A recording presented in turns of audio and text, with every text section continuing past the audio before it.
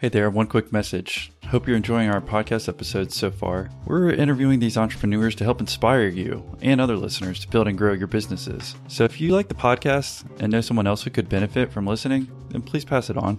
Thanks again for tuning in. And I've talked about this a few times, and I think it was 2 or 3 months ago, I looked back and I saved all those negative emails into a file. And at the time I saved them because if something happens to me, look in this file. You know? Yeah. I'm serious. I told my wife that. And it was something that there was so much pressure leading up to this. I remember waking up in the middle of the night and going out into my living room and getting on my hands and knees and praying, like, God, please make sure this doesn't fail on me. I had no idea what I was doing. Another athletic director there, we were sitting there, and he looked at me and said, we got the land and the fans. What do you have? If you've been doing something one way for 9 years, that's a tough conversation to have. You don't want to just crush these people's spirits. And so it was funny, though, because at the time we were like, what's this guy doing here? Is he spying on us? Is he interested in us too? We were so paranoid. Started my day with one of your podcasts this morning. Yeah, which one? Let's see, which one was this? The guy from South Africa. Oh, yeah. A couple of those from July, the technology password encryption company. Oh, yeah. It's funny. Yeah, I had 2 South African guys. I've listened to both of them, believe it or not. Yeah.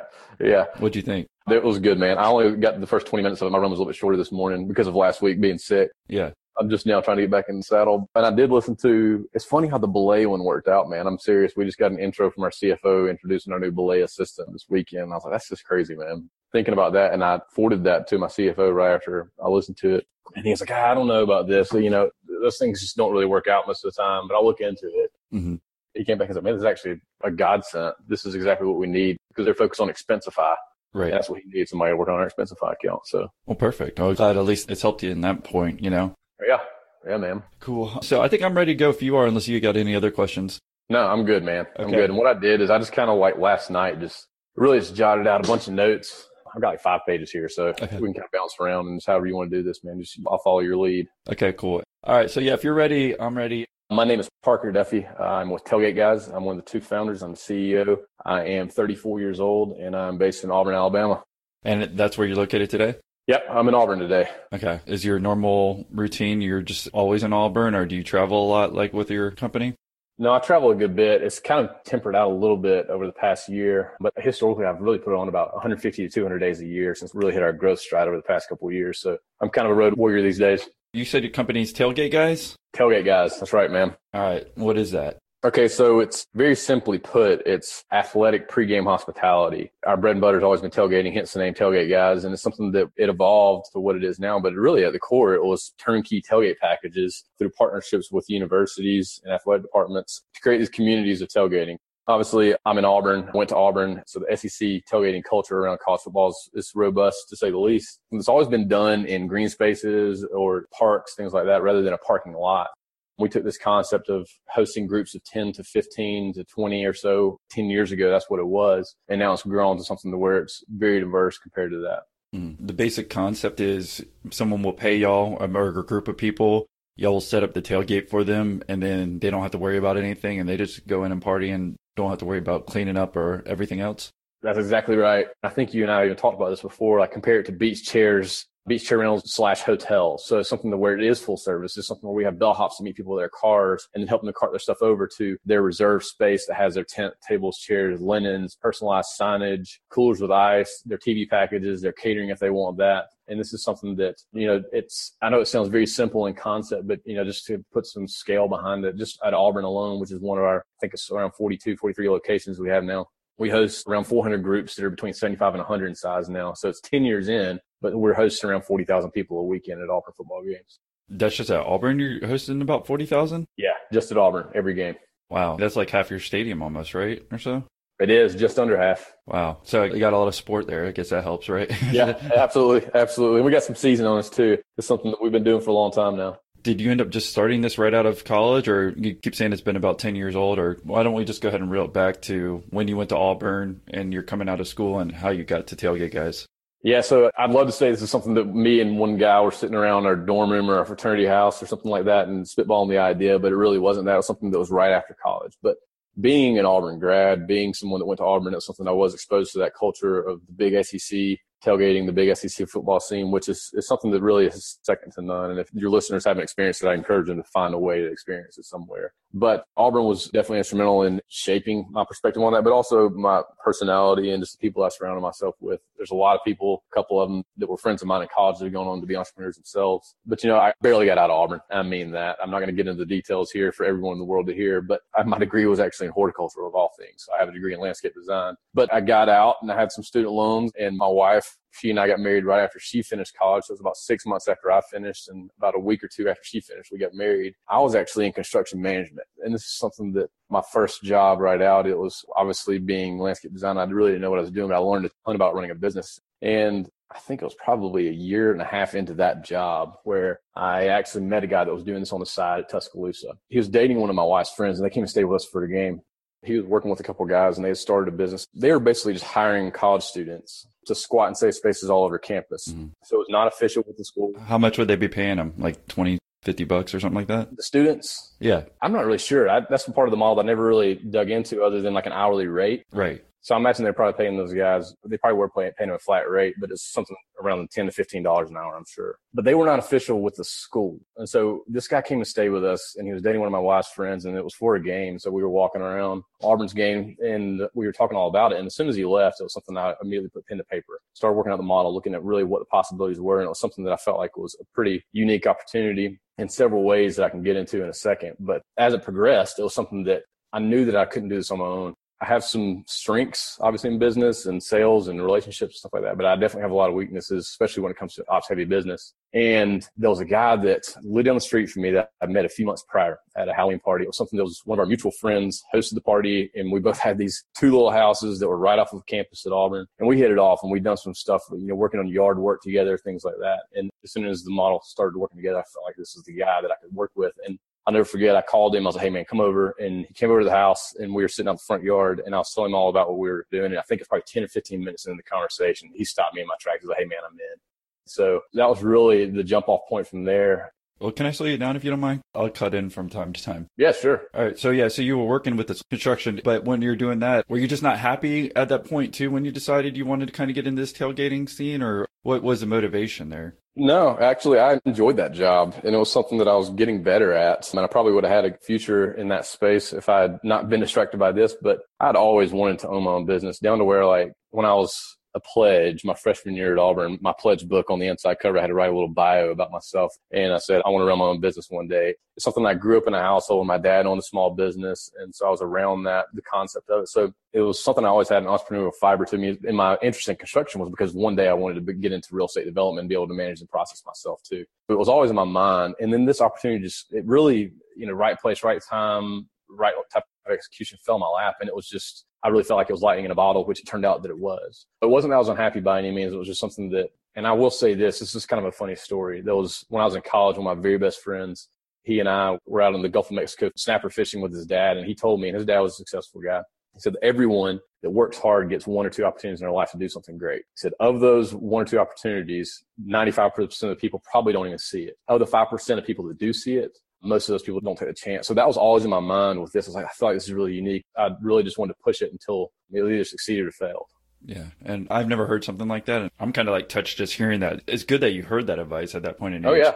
Well, and it stuck in my head too. That's the thing about it. I was That's stuck in my head now too. Yeah, there we go. Well, that's all we accomplished here. That's great. But yeah, I was a college kid. So it was something that it really is kind of crazy considering that was not my focus when I was in college, and it is stick. So, and I still use that to this day. We'll talk more about your story there, but why don't we talk real quick, like how big your company is right now and how much you're doing in revenue, and then we'll jump back to the beginning of the story, just so everyone has a perspective on how much you have grown and what year that was and to what you're at now.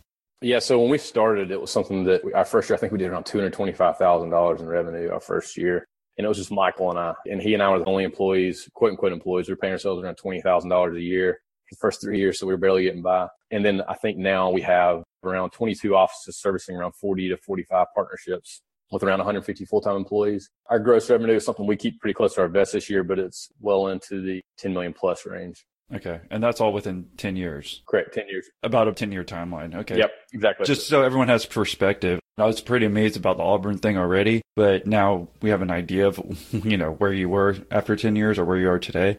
So yeah, why don't you jump back to these beginning years, these first couple months like you were talking about with your friend coming from Alabama, and kind of just hear it from there. So going back to just Michael and I kicking around the idea and working out the model a little bit more day by day. And this is something that because of my background in construction, I was able to dive in on the spreadsheets, look at the legal side of things, try to organize a budget, a timeline. Everything about that job really prepared me to launch this business. And Michael and I, like I said, I barely got out of Auburn, so it wasn't like I was Mr. SGA, and nor was Michael. We didn't have ties to connect to the administration there. So literally our first call was to tent permitting. And I remember calling and saying, hey, this is the idea. We want to work with you guys on this. Who do we need to talk to? This lady, I'll never forget, she's like, you need to talk to this guy.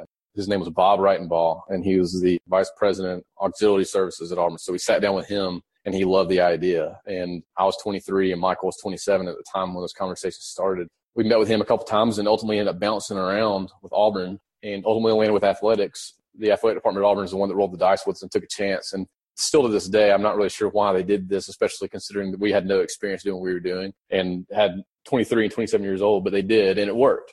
When you come to them, when you're talking about temporary permitting for the college game days, is that what you're talking about? Yeah, that's exactly what we were initially starting with, and it evolved into a full-blown, exclusive partnership that we had with them. Tell us what you came to them with. Were you saying, hey, this is our idea. We're going to charge these people, like a couple $100 or $1,000 and then set it up for them? Just tell us about the basic economics or what you went to them with.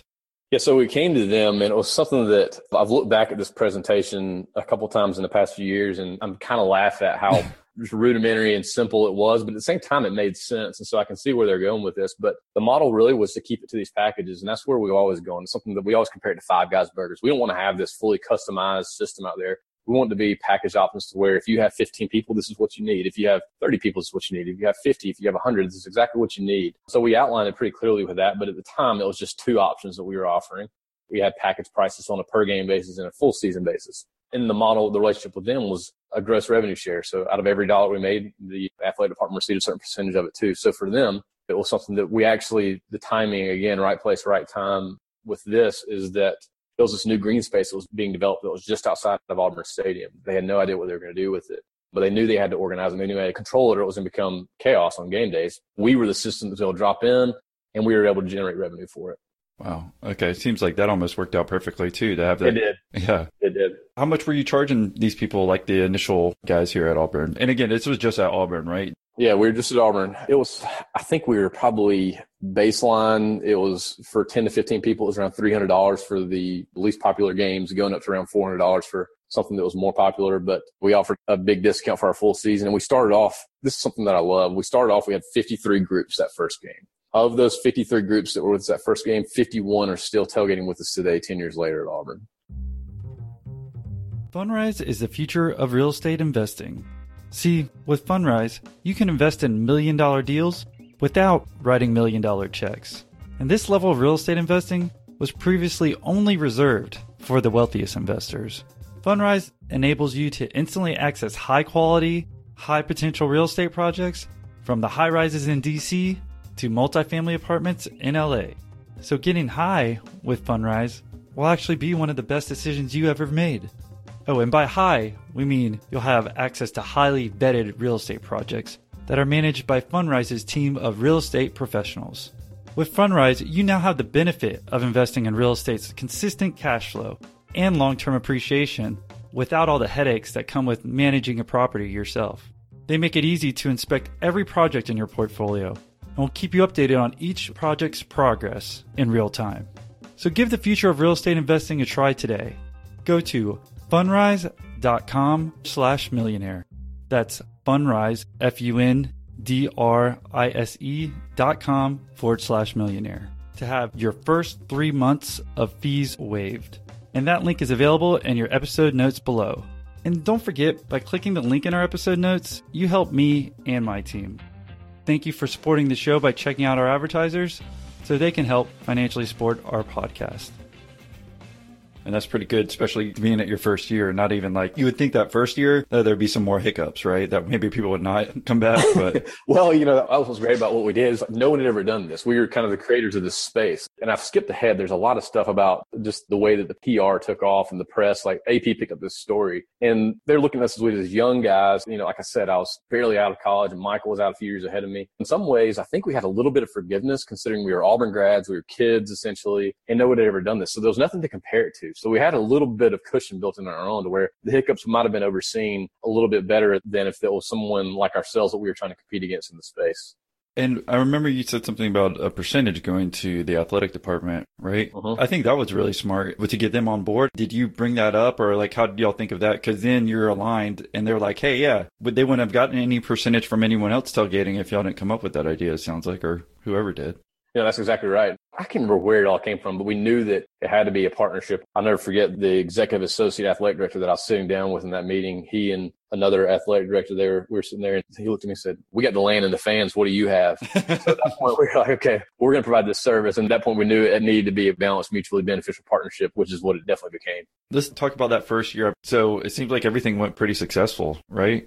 It did. And I'll dial it back a little bit to when this was launched and keep in mind something that no one had ever heard of. Paying a tailgate really on a large scale in a university organizing a partnership to do so was never really considered. It was not being done anywhere else in the United States. And so immediately as soon as this was launched, there was a lot of PR that was surrounded with it and we had zero strategy. And really in a lot of ways, we still have zero PR strategy considering, like I said, this is the first time I've ever done a podcast. So I was still working full time and I did for a few weeks and this story went out and immediately it was something that people thought the entire campus, you had to pay to tailgate. The message boards for Auburn, they lit up and it was good and bad. And the blogs were writing about us and they were mostly bad. And there was a Facebook group that was actually started against Tailgate guys that was 40,000 members strong. Damn. And then the Associated Press picked up a story about it. And so like ESPN News ran the story, USA Today did. So there was a lot of press around this before we even put the first tent on the ground. But the thing about it, and I was getting threats, late night voicemails were coming in on our answer machine. And this was considering our bedroom was our office. So this voicemail was coming in on an actual answering machine that you could hear the people leaving the messages in the middle of the night. And it was right across mine and my wife's bedroom. So we heard all these in the middle of the night.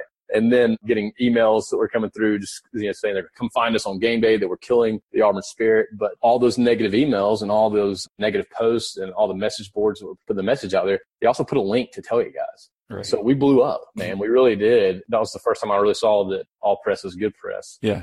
And some SEO juice there too, especially if you're getting all that. Yeah, exactly. Which was something that I never even considered, that was 10 years ago in the SEO world, how different it really is, but we were all over the place. My wife and I, we would get back from our jobs and email responses late into the night, early into the morning, and then get back up and commute back to work. And then I was able to quit about 2 weeks prior to the first game. I was able to quit my job and go full time with Tailgate guys. And Michael did the same the first game week we had. But yeah, the first year, the first game was perfect. It was like 85 degrees in early September in Auburn, which that's unheard of. It's usually in the upper 90s. So it's perfect weather. And we had a great turnout. And it was something that there was so much pressure leading up to this. I remember waking up in the middle of the night and going out into my living room and getting on my hands and knees and praying like, God, please make sure this doesn't fail on me. I had no idea what I was doing. And that first game, when everybody loved it, it was just such a satisfying, rewarding moment. And then as we progressed through the year, it steadily grew throughout the season, actually. And I remember it was the last game was the Iron Bowl, the Auburn-Alabama game. And Michael and I, it was probably 2:00 in the morning on Sunday morning after that game. And we were still picking up trash. And I think he and I were under the same tailgate, picking up beer cans, putting them in the trash. And I remember we looked over each other and said, man, this is going to work, isn't it? We're like, yeah, this is going to work. And we knew it. And we had finished that first season successfully. And we knew we had something that was scalable that really could evolve into something much bigger than what we ever comprehended. Well, going back to the beginning before you even kicked off, and you're talking about that Facebook page against y'all and stuff, how did you deal with that personally? Because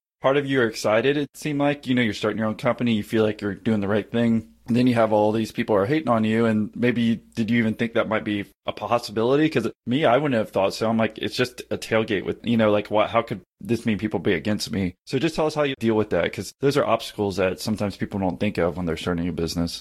Definitely didn't think that it was going to happen that way. And that's something that, to me, I learned a lot about myself at that point, where the negative pushback that was coming towards me and all the press that was around it, I really didn't care, to be honest. It was something that kind of blocked it out. Really, it was my wife that she was the one that would really absorb it. It was hard on her, it really was, because she's been so involved in this. She built our first website. She was our first welcome tent host. She was answering these emails back and forth, and she still is involved. I mean, there's not many emails that are weighted that she doesn't proof before they go out from me. She carried a little more burden on it than I did. But it's funny, and I've talked about this a few times, and I think it was 2 or 3 months ago, I look back and I saved all those negative emails into a file. And at the time I saved them because if something happens to me, look in this file. Yeah. I'm serious. I told my wife that. Yeah. And I look back at them, and I'd say probably half those people are now guests of ours at Auburn. So it's come full circle now to where they actually bought in. Like, okay, this isn't so bad. But the thing about it, though, is people thought this was taking spaces that they had been tailgating in for years. And so I understand that. There's a tradition that people have. Like, I've tailgated under this tree with my grandfather since I was a kid. And so there is a lot of buy-in on that. Once people saw it that first game, they realized that we weren't taking those areas from them. After that first game, when people saw it, that died. No one had any negative pushback at any point from that point on. And we've had a lot of support from the Auburn community. Really, the Auburn community has been the foundation of our business. They've been a huge support system, what we're doing. Once they understood what it was no turning back. You said that first year, how much money did y'all actually end up bringing in? Because you said you only got paid yourselves out like $20,000 a piece for the first couple of years. Oh, that was it. That was all we had. Yeah. We didn't make money for a few years, to be honest. And it was something, Melanie was in grad school, and I have no idea how we did this. We both had student loans, and we gradually started paying those things off with just a marginal income. So we learned how to be very disciplined as people, which also transferred to the business. We've always been a very, very lean business. We hear, I talked about the number of employees and the revenue that's well into the 8 figures, of course, at this point, but it's still something that you go to our facility. It's not something, we don't have these flashy buildings. We don't have these big, nice signs that are out there. We still operate very lean. When you're doing that much work, right, the first year or 2 or 3 years, and it seems like everything's going to pay off, but you're only making that much money. Is that difficult to deal with? Because you would think you'd be wanting to get paid out a lot more if you're working this hard, right? I think that's one of the obstacles that especially a lot of people who haven't started business don't think of. They think that the payday might be within the first 6 months, first year. But when you have to keep working that hard and you're getting paid that little, how does that feel? That's such a great question. And I think so many people look at entrepreneurship and start their own business with that in mind. And I think that's a mistake. It's something that we never felt like that. We never really worried about the money, and we still really don't. It's something that's secondary. We love what we do, and we had a blast doing what we were doing. And I can't remember who said this quote, but I'm really not sure where it came from. But entrepreneurship it tends to not be about the money. It's about the freedom. And that's something that we had. We used to joke about Mondays after game weeks, call them mountain bike Mondays, where Michael and I would throw mountain bikes on the back of our truck and go out to the local state park and go mountain biking. We did that once. Right. But at the same time, the concept of being able to have that flexibility to really control your lives, that was more attractive. And we really found a lot of joy in through that process while we were not actually making that much money. It's funny. I have a similar joke where my wife doesn't think I work, jokingly, but I call them movie Mondays. I'm I could watch movies all day on Monday if I really wanted to, but I don't do that, but it's about that, the ability that I don't have to be all pissy and moany, on Monday mornings. It seems like most people are who are going to their jobs, right? Exactly, man. And as much as as bad as it sounds, I don't have that many hobbies anymore. I've lost them all because this business has really become my hobby because I love it. And it's another cliche statement that once you find something you love, you haven't worked a day. And I do feel like that. There's definitely some days that are more challenging than others, but I still enjoy going in the office every single morning. So that first year, it seemed like everything was success and you could see both of y'all. Why don't we talk about Michael for a second? Because we brought up his name. He was the guy from Alabama, right? No, he's not the guy from Alabama. No, he's my neighbor. Who was your neighbor? Okay. He was the guy that I met at the Halloween party. I've kind of glazed over that story, but he just lived down the street from me. But he was a fellow Auburn grad. He was a few years older than me. Okay. Well, how did y'all meet a little bit? And tell us about your working relationship, because sometimes that can be difficult dealing with co-founders. Yeah, absolutely. And we did meet just from living on that street that's just off of campus at a mutual friend's Halloween party. And it was one of my buddies from college, actually. He was like, hey, you got to meet this guy. Y'all got a lot in common. Y'all to get along. And we did. We hit it off. I had an old house. He had an old house. So we did help each other on different house projects. It usually was more him helping me than me helping him because that's just the way he is. But Michael, man, he's awesome. He really is. And the relationship has grown so much. I'll come back to that. But he is an ops-minded individual. He is someone that thought of sitting down behind a keyboard and crunching out some spreadsheets or working on a sales strategy is torture to him. But getting out and actually working and leading people and connecting with people on site and organizing a system and an operation is right in his wheelhouse. And he's so great at that, man. He's one of the hardest working people I've ever met. I could never have done this without him. And I mean that. As far as working with him, this is something that I really do compare business partnerships to a marriage. And I think that's the only way that you can look at it. And I do think that it would be any business. I just don't know how people would do it on their own. And I think that there was actually one of your podcasts I was listening to. Someone said that was talking about whether it's your wife or a business partner or someone, you have to have someone in the foxhole with you. And that's completely true. And I had two people, and that was my wife and Michael. Michael's always been there with me. But the relationship, it's definitely tricky. And it's something that obviously being 23 and 27 when we started, we've had a lot of growth personally on the way to where as our business has grown, egos and things like that have become something that we have to navigate. And we've matured together. And there's a lot of things I'm sure in 10 years we'll look back and be like, man, we thought we had it all figured out when we were in our mid 30s, and we'll laugh about that too. But the relationship has gotten to a place now to where, and I'll get into like the last 3 or 4 years of our just rapid growth and how it's just solidified our relationship. But man, I love the guy to death. And I feel like he said the same thing to me. And he called me the other day and he's like, one thing I love about our relationship is that I know I'll always have a business partner. And that's the damn truth. We'll always be together regardless of what it is. 20 years from now, I don't know if we'll be on an industrial metal building somewhere or doing God knows what, but we'll probably be doing it together. Well, how do y'all figure out what you're both good at? I mean, did you kind of establish that in the beginning, or over that first couple of years, y'all figured that out? Yeah, it definitely was something that evolved. We definitely had those parameters where he was like, you handle this stuff and I'll handle this stuff. And it's just kind of grown. We've separated more and more and more. And we'd only known each other for 3 months. So like I keep on talking about right place, right time. Well, this is one of those too much of a coincidence to be a coincidence that he and I didn't know each other that well, and it worked so well. You really could not have paired up two people to complement each other as strongly as we have. And I know that's something that you don't find a lot in business partnerships. Usually people tend to gravitate towards similar personalities as theirs, which is always a bad thing. So we've really looked out well, and the roles have just kind of become more and more defined as we've grown over the past 10 years. How about we talk about year two? We established kind of what happened and everything seemed pretty successful. If we want to go year 2, year 3, if you want to take us along the journey, that'd be great.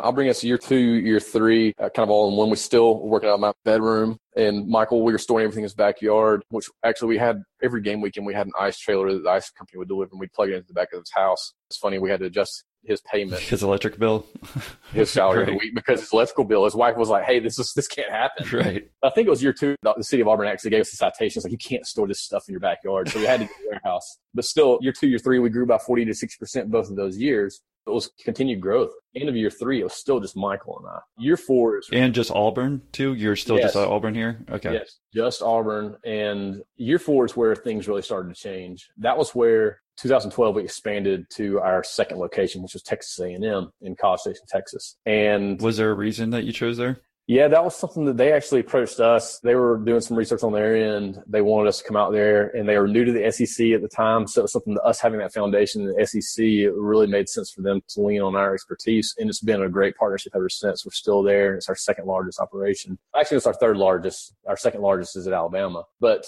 2012, I think there's a few key points in our business. Obviously, the launch, the first real key point. And then 2012, when we expanded, that was another key turning point for us. We made our first 2 full-time hires, which are both still with us to this day and have expanded their roles. They moved up and they're both in leadership to this day. But going from 1 to 2 locations was extremely challenging. It was something that Michael was actually expecting his first child, who was born the week of the first Texas A&M game. So I was out there leading the crews, which I've already said that was not my wheelhouse. That was not my strength. So it was very uncomfortable in that regard.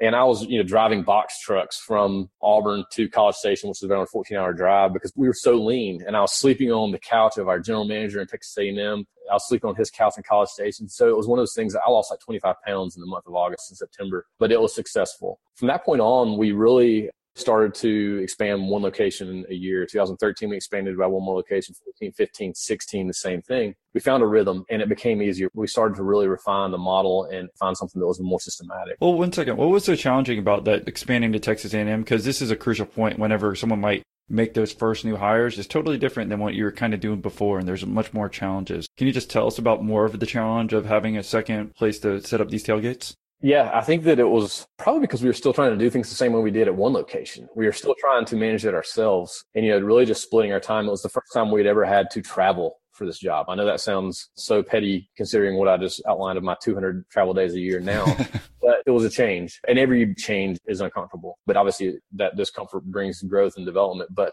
just going out to find a new labor force, things like that sound so simple to accomplish, but it was tough, and we launched our partnership August 1st. So the first game was 4 weeks. So we really had 4 or 5 weeks to start our business. So we were getting inventory and hiring and, setting up our office and getting the sales going. But, we had a really good partner in Texas A&M Athletics, and they helped us get the sales going, and we built that operation out to be successful right out of the gate. Just to make sure that everyone's on the same page, when you're setting up these tailgates, What's the basic? We've got a worldwide listening audience, so they don't all understand maybe the football atmosphere, but I think they kind of understand tailgating and maybe being to sporting events. But what exactly would you supply with them? And would it be any different than kind of what they'd set up with their own tailgate? Or was it for them really just the ability to not worry about it was the main value for them? It's both. There's certainly a convenience factor, and that's something that we thought that we were building something that was based on convenience, and it's evolved now to where we see that because we're clustering hundreds of tailgates together in these beautiful parks and these nice green spaces just outside the stadium, we see now that we're building community, and that's something that has evolved a lot, and I'll come back to that too. But the service itself, this is something that, like I said, is packaged in tents, tables, chairs, coolers of ice, catering, the TV packages, all that. And it might be something to where you have that group of 10, or we have groups of 1 to 1,000. So whether it's a massive, large structured tent with several TVs and, AV and different types of tables and chairs mixed in and some unbelievable catering and beverage services that are going on. It can be like that. It can be, swinging for the fences, or it can be something just that simple 10 by 10 tent with 6 chairs and a table with a white linen on it with a personalized sign. But everything is organized in that one space. So like if you've never been to see our site, or if you really just kind of paint the picture, just picture it right outside of the stadium. If you're looking out over this nice park and you just see rows and rows and rows of these white tents that are all perfectly aligned. Like I talk about our quality control. This is something that is just really evolved to where if you walk down one row of tents, you're going to look down the line. You might see one leg because all those tent legs are perfectly in line behind it. So there's so much detail into what we do, and everything has a purpose. So, but going back to the community that we build. So when we started this business, game day experience, fan engagement, things like that were not a real big hot topic in college sports or entertainment in general. And now it's become a huge, huge talking point. It's something that everyone's trying to figure out how to keep people coming to the games, how to keep people coming to these live events. Well, now we're in the right place again, in the sense we're building an event around the event, and we're engaging with that fan base and that demographic that really craves that community, the millennials and the younger crowd out there. They really want to be a part of something that's bigger than themselves. And these communities do that. And then they create additional revenue streams. So in a lot of ways, 10 years ago, no one was talking about these additional revenue streams. No one was talking about fan engagement and community. And now that's a huge point. And we just got such a head start to be able to have our system in place already. Right. And when you're talking about like how beautiful it does look, it's these white tents. And if you go to your website, tailgateguys.com, right at the homepage, you can kind of get a perfect picture of what you're talking about. Like, how you could easily see how you have all these kind of little small communities that kind of interconnect. So just to make sure we're on the same point, thank you for bringing that together. Well, do you want to keep talking about the years and the expansion, or how do you want to go on what can help us? Yeah.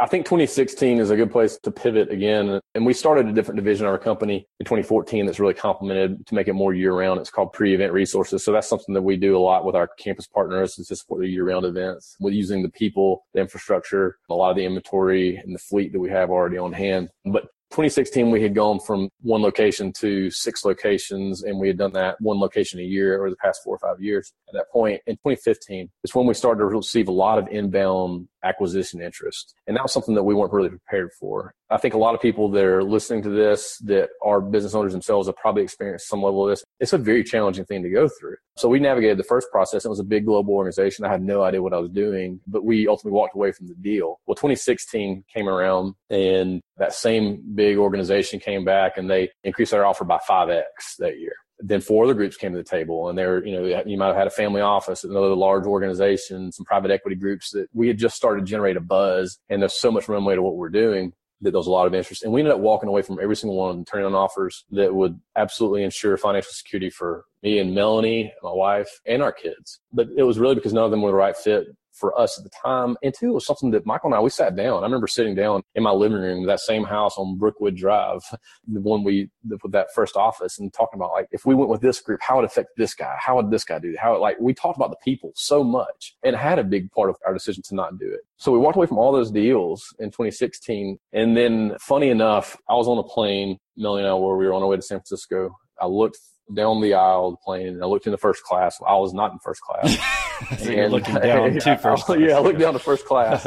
And this guy stood up, and he turned around and stretched, and I recognized him. And his name was Ben Sutton. He is someone who started a business when he was in his early 30s in college sports and grew it to be a massive organization, and ultimately ended up selling it. And I knew of him. I had read about him. I knew the story vaguely. And I told Millie who it was. I was like, hey, that's that guy. When we landed, we were at baggage claim. I went over and talked to him. And we hit it off, and he knew of our business vaguely. And I obviously told him I respected what he had done. And we exchanged business cards, and we stayed in touch, actually. And a few months later, we started talking more seriously, and it evolved into us developing a partnership. So instead of doing a full-blown deal to sell the company, we ended up taking on Ben as a 25% or so investor. And it's something that it was one of his first investments personally. And it's evolved into his own private equity firm called Teal Capital. And so it was funny though, because at the time we were like, what's this guy doing here? Is he spying on us? Is he interested in us too? We were so paranoid at the time. But it ended up being just a great relationship right out of the gate. So at the close of 2016, we finalized our partnership with him. I really couldn't have crafted a better relationship and a better fit for us and what we needed as a company at the time. But the same day that we closed our relationship with Ben, we actually had been working parallel. One of our longtime attorneys, myself, we've been working in parallel to acquire the group from Tuscaloosa at Alabama that had given us the idea. And those guys had since formalized their business with Alabama and had grown their business to be about 2/3 the size of what our Auburn relationship is. And so we acquired those guys the same day, actually. So all in one day, we took on a minority partner and we acquired the group that we got the idea from. So 2016, it was a big year for us in that, but it also something we were really positioning ourselves for growth in 2016. We started to hire regional managers. Our reputation, obviously, like I was saying, had been growing, and we built out a reputation for execution and quality of service and attention to detail through all these athletic departments. And so we were primed and really well positioned for growth. And so we rolled in 2017, and we went from 6 to 16 partnerships in 2017. Okay. So I'll pause you right there if you don't mind. Is that okay? Mm-hmm. Ready to get your business idea online? Well, that's where our sponsor, HostGator, can help. So how much does it cost? Well, you can launch your brand new website on HostGator for as little as $2.64 a month. That's a 62.01% discount they're providing our listeners with, and it's the best deal on hosting anywhere. If you don't believe me, then do some of your own Googling. If you find a better deal out there, then feel free to email me, because I haven't been able to find one. As an entrepreneur, I'm always looking for the best value. That's why I've used HostGator to run my personal websites since 2013. Do you need another reason to choose HostGator? Well, here's 2 more for you. They have a 99% uptime guarantee, and they also have world-class customer support, available 24/7, 365. Again, I can vouch for this as I've called them at 3 a.m. for help with my website, and I had a customer support rep on the phone within minutes. So if you're looking to get the best deal on the best hosting provider in the world, then visit our link, hostgator.com/YOLO. That's YOLO. Again, to receive that 62.01% discount on your new website, go to hostgator.com/YOLO or visit the link in your episode description below. Oh yeah, I just want to get a feel for, like you said, the companies that were interested earlier. So they were companies that basically wanted to buy you out, and yeah. Okay. So when you're looking at those offers come in, you weren't prepared for those, right? I mean, were you getting advice, or like how did you know that you didn't want to sell? Were you just doing the economics, or just tell us a little bit more about that if we have the ability to have someone extend us offers, like what we should look for and what we shouldn't. Yeah. For that time of life, I really had the right people in my life too. Something, like I said, one of our longtime attorneys, this guy that I have, probably the closest thing I have to a business mentor, who he is a successful business owner here in Auburn, and he has a global organization that is such a cool business. And his attorney is his brother-in-law. And he said, hey, you need to talk to this guy. This is who you need to work with. And this is obviously going back to 2015. And he's still, I consider him a close friend, and he's still our attorney in that. So he really is where I learned a ton about this. So the first go at it in 2015, I really was kind of winging it. And I look back at all the time that I put into it and all the mistakes that I made. And I just knew that there was more runway on our own. But then in 2016, this is something that this attorney, he really helped me a ton. And also the guy that his brother-in-law, that's a business owner, I lean on him a good bit too. But looking at these things, keep in mind we were at 6 schools, and now I can talk about the fact that we're at 43. So I can say, hey, we were right to not do that at the time. But obviously hindsight is 2020 for sure. But just working with him on this and understanding, hey, if we do this, this, and this, the business could be worth this, the business could be worth that. And two, it just wasn't the right feeling.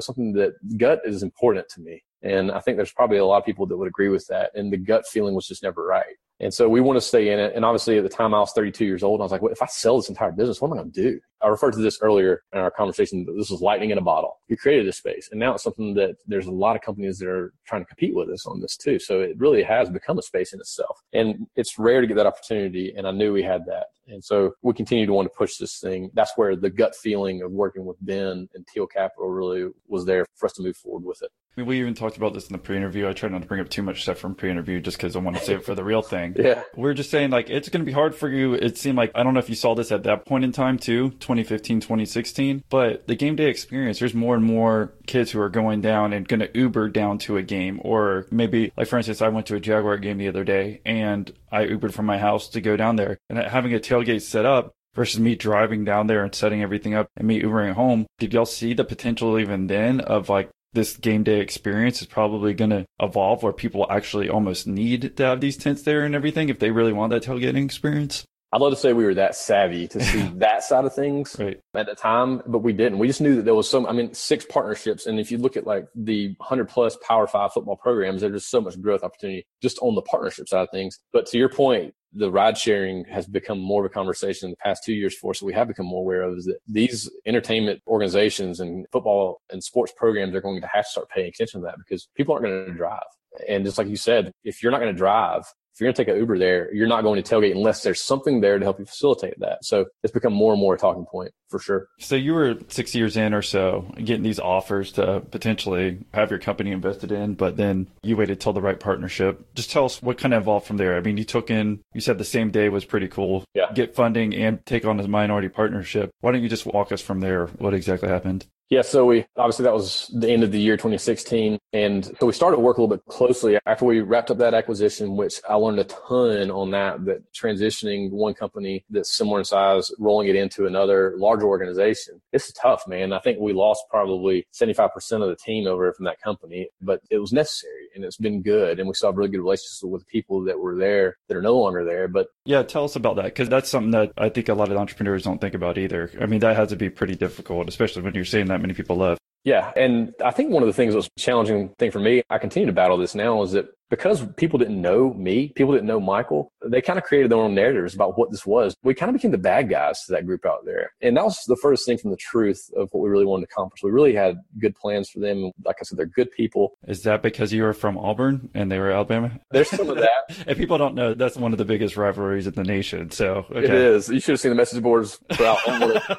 Some Auburn guys were running that company. But it's going well. We've grown that company a good bit too. But yeah, there was just a change. Again, change is uncomfortable. And there was a lot of, well, that's not how we do things here. It took us a while to like really have those hard conversations. And I think that's something we really learned a lot from those first few months of transitioning in, is that you got to have those hard conversations. You can't let those things pass, because a bad situation is not going to get better by not talking about it. Can you tell us about some of those hard conversations? Like, what are the things that you would have to like say? Well, I think the one that stands out is just the personal relationships that these teams have with each other. You know, there's someone who went from being an owner that has a relationship with an employee who isn't performing well, to someone that is not a good fit for Tailgate guys. It might have been a good fit for that group, but it's not a good fit for us. Seeing that and knowing there's that personal relationship there from the previous owner to that employee that does not want to part ways with it, it's a tough thing to cross that line and really do what's best for the organization when those personal relationships are in place. There's people that were probably around for a few months too long, or even a year or so too long, that we should have just addressed it early on, because they would probably been better off too, and they would have been happier, and the relationships would have been better after the fact. I could see that being an issue. The guy you're acquiring from has friends who are on there. They're his friends, so he just kept them on and they were doing okay. But now it's time to actually start financially making sure this makes even more sense. Yep. I could see how that definitely could be an issue. I mean, was there anything else that you're looking for, or conversations that you had to have in case we're going to go through this? Yeah, I mean, it's just down to even their systems and processes and the way the operations were set up. There's a lot of things that we were more refined in, we were better at. And obviously our growth in the space represented that too. And saying, hey, I know you've been doing this way for 9 years. Well, now we got to do it this way because we're going to save 10% on our labor by doing this. Well, if you've been doing something one way for 9 years, that's a tough conversation to have. You don't want to just crush these people's spirits right when you do that. So there's a lot of tact that has to go into that. And I will be the first to say that tact is something that I have probably lacked in a lot of those conversations. I was probably a little more firm than I should have been. Because I never even thought about that too. And if you've got the systems in place, which hopefully you can bring up here in a little bit, but like how yours obviously more efficient, working a little bit better. Yeah. How do you gradually implement them to these people to, like you said, not kill their spirits? Because I could see you coming in and you're not trying to be like the ultimate hard ass where you have to do this. You kind of want it to be done that way, but at the same point, not crushing their spirits seems like it'd be hard if you're trying to implement new systems that they're not used to. Right. Well, I think that, I would love to say, hey, yeah, well, we transitioned everything in 6 months. We're 2.5 years into this, and there's still things that we're still transitioning. So I want to be honest with everyone that's listening to this and let them know that that's not, we probably are a little bit behind. We probably should have been a little more aggressive on that. But, I think we've really been fortunate to have the people that have stayed with us. There's a really good management team there that has bought in now. And really building those relationships with those managers has done a huge, huge thing for us as far as making the progress there. I contribute a lot of that to Michael. He's been very hands-on with that operation. It's something now we really don't even worry about it. It's actually some of our best managers are there. Like they're actually helping out at other locations across the country now. So this is 6 or 7 years in at this point? Yeah, probably so. Yeah. Financially, how about personally? Is everything, you're paying yourself out a good income now? Do you feel set? I guess you took in some money, right? Did you get any payout from the equity that brought in, or just talk about personal financial stability or kind of work-life balance, where you are at this point in life? Yeah. So, at the 2016, that was part of it. I think that if you listen to the story about the founders of Lululemon, their first deal they did it to take some chips off the table because they were so scared that everything was going to crumble from under them because they didn't come from means. Neither Michael and I ever came from means. My wife did not come from means. Her family was a military family. And so there was certainly some motivation to take some chips off the table. So we did. Michael and I did take some of the investment that Ben and his team put in. But it's something that's still the size of our business and the revenue that we produce now, we're still pretty lean on what we pay ourselves. We're not putting ourselves before the business in any way. It's something we still put most of our earnings back into the business because there's still so much potential out there. But it's definitely given us a foundation that I have a little girl now. She's less than a year old, and it's something that I want to make sure that we pay for her college before she was born, and we did that. So those are to give you peace of mind as you continue to take risk in business, and that was something that was really important for us there. And with that investment from Ben. Yeah. It doesn't seem like it switched your perspective at all, as far as you said, everything's still lean, right? Oh, yeah. Yeah. Personally, did you just feel like that was kind of like you made it to an extent, even though you're still making the business and making it successful? To me, I would feel like I could sleep better maybe at night versus maybe those first couple of years, even where I saw the growth potential, but seeing the actual income. Yeah, it definitely gave us some peace of mind. I would never go so far to say that when that happened, we felt like we had made it. Right. But at the same time, if you'd have told me 3 years prior to that, hey, this is what's going to work out for you, I would have said, hey, man, we've made it then. But that just goes to the point where it's just there's always the next level, and there's always more to keep pushing for, which is also a trap. But it's definitely given us a little more peace of mind as we move forward. Well, you're talking about systems and having the people at Alabama implement them, or the systems that you would come up with over time. Can you tell us a little bit more about those? It seems like this has helped you become pretty efficient, especially if you have this many locations now. You have to be very systematized. So just tell us what you implemented and what worked for you and maybe what didn't. I'll say this. I'll talk about the systems in 2017, and we were doing things pretty much the way we always had, and it worked at that point. And most of our systems were operational. It was something to where this is our timelines that we use for our setup crews. This is how we organize our labor force. This is how we organize our warehouse. There's a lot to that. And administratively, we have some very detailed systems, but it's still very manual. And it was okay then. We could still manage it. We had, I was still very hands-on with a lot of these properties. Michael was still very hands-on when you have 16 properties. But 2018 has probably been the most challenging year that we've had from the systems processes, because we've definitely hit that point where what we've done in the past is not going to get us to where we're going. And we realized that this year. And we knew it was coming, but it's hit us this year, which is good. It's something that there's been strain this year. We've made mistakes that we've never made since we founded the company. But it's also opened our eyes to the changes that we have to make in an organization, which is pretty freaking awesome if you think about that.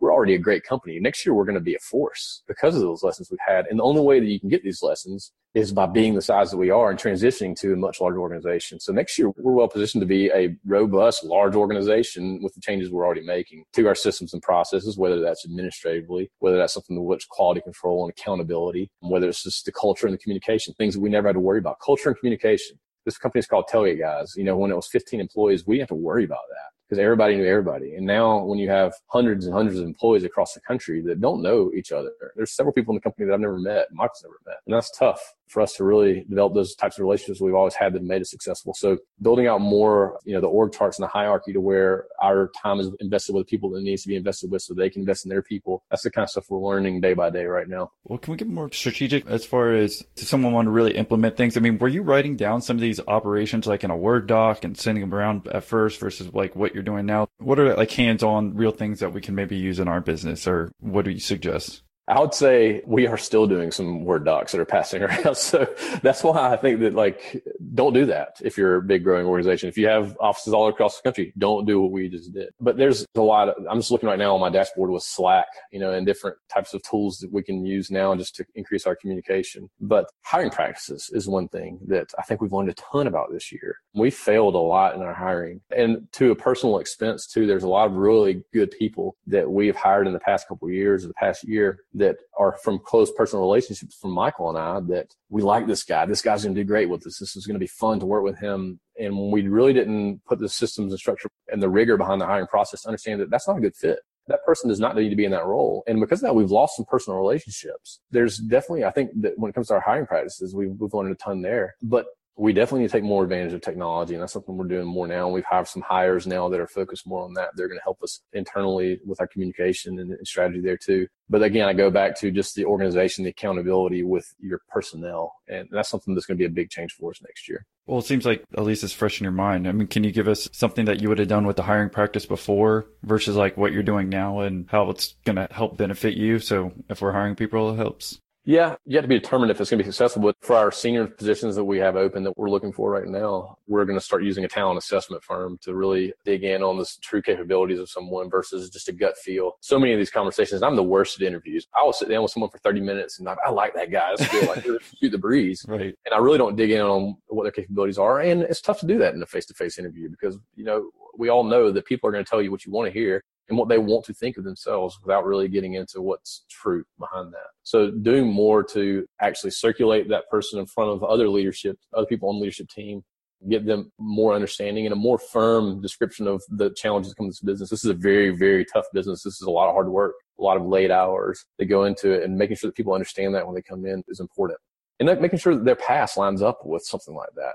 People can look at it and say, hey, I can handle that. But if you've never done it, it's tough to jump in, especially if you've been doing something else for 15 years. Some of it sounds like you said you have a hiring firm. Are they looking at like personality tests? What are they looking at? Do you know exactly? Yeah, they're looking at personality tests. There's a few different approaches they take on this as far as their capabilities, as far as what their strengths really are from personality, how they fit with our culture. So there's certainly some discovery that goes on with our organization to find out what's a good fit there too. We're not type of pat everybody on the back type of a company. We're a get out there, do your job, and then we'll celebrate after the fact type of company, which I know that sounds a little bit harsh these days, but I mean, that's just what it is. And certain people really thrive in that type of organization. And finding more people like that, this company is doing a dive to really help us identify people with those types of characteristics. That's sad, but it's actually true. I think like everyone just wants a pat on the back all the time versus actually proving yourself and working your ass off, even as an employee at first, and then we can celebrate.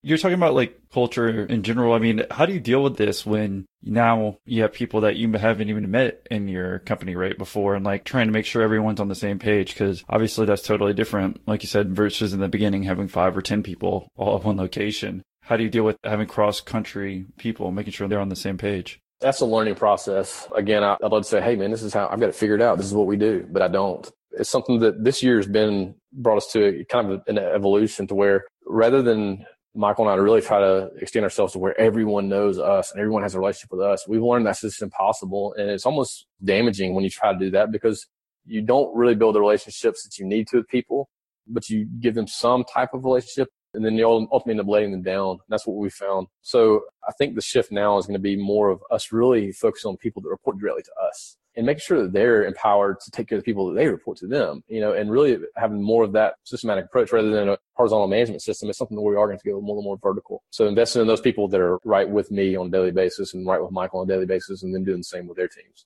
We'll see if that works.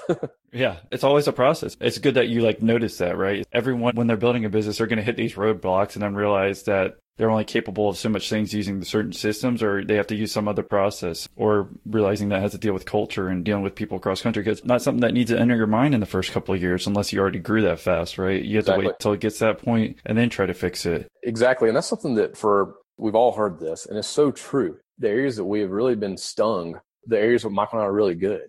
It was the sales side of things or the marketing side of things, because that's something I was really involved with, the past year. And then the operations side, because that's what Michael's been so focused on. So it's almost like what we've been really good at is where we struggle because we try to hold on to it too long. And we're seeing now that just can't take place. We got to really build up those teams to support the operations as a whole. It seems like the last 2 years have been the biggest growth, because weren't we just saying in basically 2016, we're at 6 schools and now we're at 43?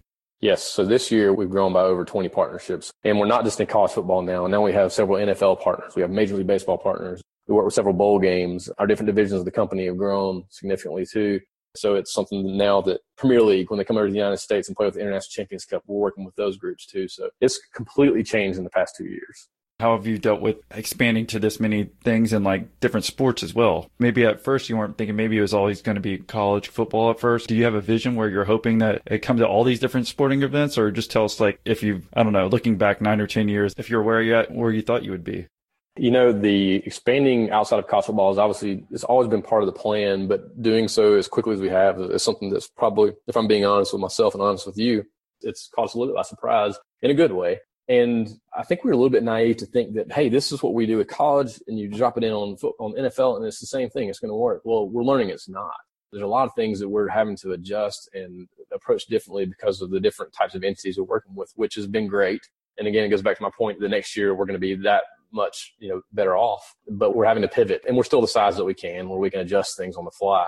But it's definitely been interesting, that growing process of these different types of entertainment venues. You got to strike while the iron's hot. I mean, if they come to you or you have this ability, then you're going to have to deal with it. But tell us about some of the differences. I can tell you perspective-wise. College football, really, to me, it's almost the Southeast. Do you deal with any Northeast colleges with the tailgating? Oh, yeah. Yeah, we have a lot of success with some of our, really all over the country, like Penn State, Michigan, they're partners with ours up in the north, and out west we've got USC and Stanford and the Rams, and we got, some Colorado State out in the Rocky Mountains. They're all successful. And then Texas has some really successful operations. So across the board, we see that this is something people still want. Just because that big, crazy college football scene is there in the Southeast, it may not be there in other parts of the country.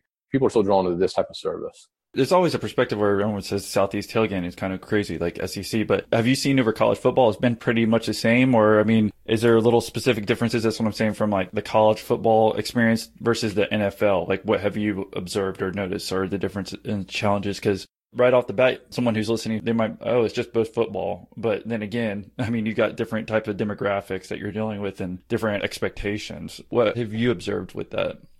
You talk about some of your listeners saying, it's just football, it's football, it's football. Well, that's exactly how we felt about it too, which was a mistake, obviously, to begin with. But it is a different demographic. It is. And, something's a big difference. Tailgating from Saturday and tailgating on Sunday. You got to go to work on Monday. Right. So there's a different approach.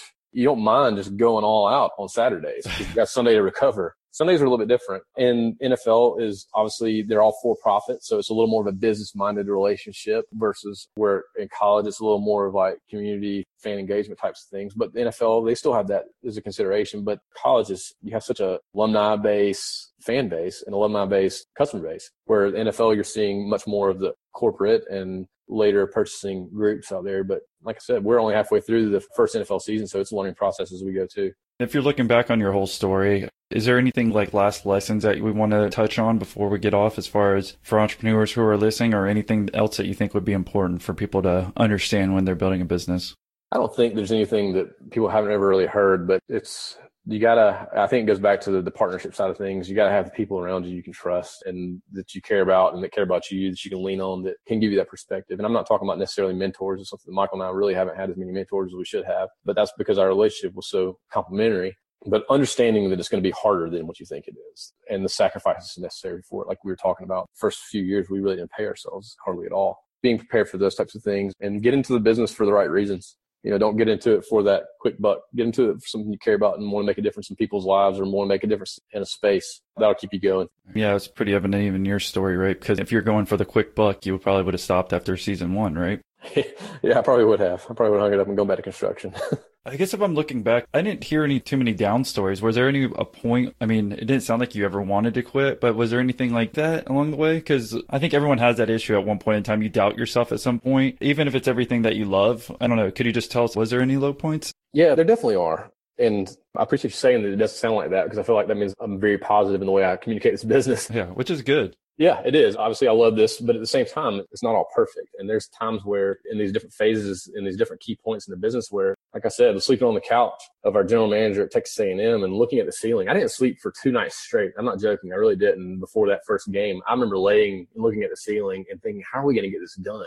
And is this how Tailgate Guys ends? And like, that's a horrible feeling, especially when you're 5 years in this business and you've built out a reputation and people are starting to recognize your business. That's a lot of pressure, especially for young, inexperienced business people. So there's moments like that. And then obviously going into this inbound acquisition interest that we received, and when that pressure really came on, is this the right decision or not? Am I making the wrong decision by walking away from this? That's tough. And I know it sounds like, oh, come on, man. Like, you're getting offers that will change your life, but it's tough, man. Like, as bad as it sounds, there are times, like, I'm not an emotional guy by any means. Everybody that's an employee at Tailgate Guys that's going to listen to this will second that. But there are times where I was completely broken by this, on my hands and knees crying about this, and I know that sounds weak to say, but man, it can really weigh you down. And that comes back to having the people around you that you can really lean on. And that was Melanie for me at the time. And that was Michael at the time too. So that was really a tough time. And then this year's been challenging. This growth where we've had mistakes and failure in some of the systems that have always worked for us, and laying down some of our clients in ways that we never should have and never will again. But dealing with those types of things and addressing them head on is a tough thing to do. Having those hard conversations is not comfortable. Certainly had our fair share of those too. And thank you for sharing that. I know it's not easy always, especially given your company where you're at. I can somewhat relate. It's like what I was doing before with commercial real estate brokering. I mean, I had my own business for 4 or 5 years, but no one cared. None of my friends knew about it. Like, they think I'm a quote unquote entrepreneur now because I'm doing a podcast. But now it's much more visible, right? Like, my friends know about it. So if it doesn't succeed, then I could be mentioned as a failure, or it's way more put out there versus my company before. Like, no one really gave a shit what I did or really knew what I did. And I feel like it's kind of the same thing for you. Like, Tailgate Guys, that is out there in front of everyone. If it doesn't succeed, then everyone knows it doesn't succeed, right? There's nothing you can hide about it. It sounds like the cool thing to do, but then that's a lot of pressure built up because everyone knows you're doing this. You can't like hide behind this kind of company. You are exactly right, man. And I'm so appreciative of you recognizing that. And that's where, like, our first year, like I talk about the press, when they picked up this story and they're talking about us. We had not set a tent out yet. And I'm thinking, like, if we mess this up, everybody's going to talk about it. Everybody is. And I'm 23 years old and like, what am I going to do after that? Am I just going to be that guy that just blew it? Life's over. Yeah, exactly. At the time, that's what you think. Right. So yeah, it definitely, the visibility creates some pressure, which actually probably motivates you too.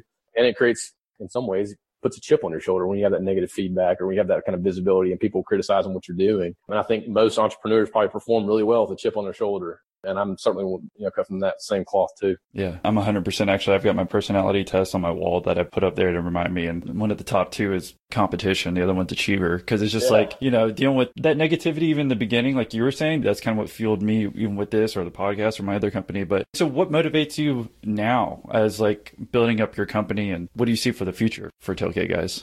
I love the results of our business. And whether that was that first game of organizing this space and seeing people have a good time, that was something that really surprised me. Like I said, I'm not a super emotional guy and I'm not the most conscientious guy. Michael is definitely much more conscientious than I am, which is something I need to work on. At the same time, like, I was surprised at how much I enjoyed seeing people have a good time because of something we did. And now I love going to a site that is having success that Michael and I have never really been involved with, the customer side of things, and walking around and people having no idea who we are. And just seeing these groups that are just having a blast. That's great, man. So I love the results of taking something that's just a clean green space and building out this village. That's a lot of fun. But then also I love the growth of the business. I love working with our partners and organizing these partnerships with them and building out these relationships and watching our business grow. And two, man, like, I really have enjoyed building these relationships with our team. Like I said, the first 2 people we hired are still with us. And actually the first 5 people we hired are still with us. So seeing their lives evolve, they were in their 20s and now they have families and kids and stuff like that. It's just cool to see something that was a back bedroom idea type of business grow into something that we're supporting families all over the country. If someone would say thank you for doing the podcast, what's the best way for them to reach out and say thank you? You can just contact me directly, Parker@tailgateguys.com. And what happens if we want to get a tailgate where we're at? I mean, do you want to tell us like where we can go? And yeah, absolutely. Yeah, everybody should do this. Tailgateguys.com. Go to our website and you can see there, it kind of breaks it down by location, by schools and NFL programs. If there's an area where you're going to go out there and tailgate, we've got it covered, and you can just purchase right there on the website or give us a call and we can help you out. Cool. Well, thank you for sharing your story here, Parker. And I guess I had one last thing that I wanted to mention that you knew one of our previous guests were saying in episode 60. Yeah. Who is that? Could you tell us a little bit of backstory so if people wanted to hear about him and how you actually know him? That's Cameron Duty. Cam Duty he calls himself Cam nowadays, but he's the founder of Bellhops out of Chattanooga, Tennessee. And those guys, they've really blown. Cam was an animal in college. He was such a cool dude. And to see him coming out and building out such a cool business, and he's so intelligent, just hearing the things he says to you and Conversations I have with him, he impresses me every day. So it's been fun to watch his growth. It's funny, when they were starting that business, they came and sat on my back deck at my house. It was right off that back bedroom, actually. And we sat on the back deck and they were talking about what they wanted to do. And it was probably 2 or 3 years after that they had already started the business, and it was going well, to where it transitioned from them calling me for, hey, what do you think we should do with this, to where I'm calling them now saying, hey, how do you think we should do this? It's been a fun relationship, and watching those guys, I really respect and admire what they've done. So yeah, if you want to hear a little bit more about his story and how Parker knows Cam, that's episode 60. Well, thank you again, Parker, for taking the time to share your story. We really appreciate it. No, thank you, Austin.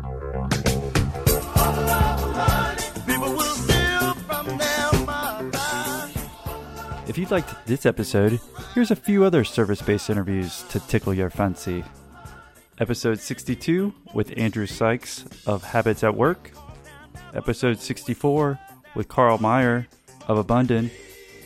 Or episode 68 with John Sharp of Staff Source.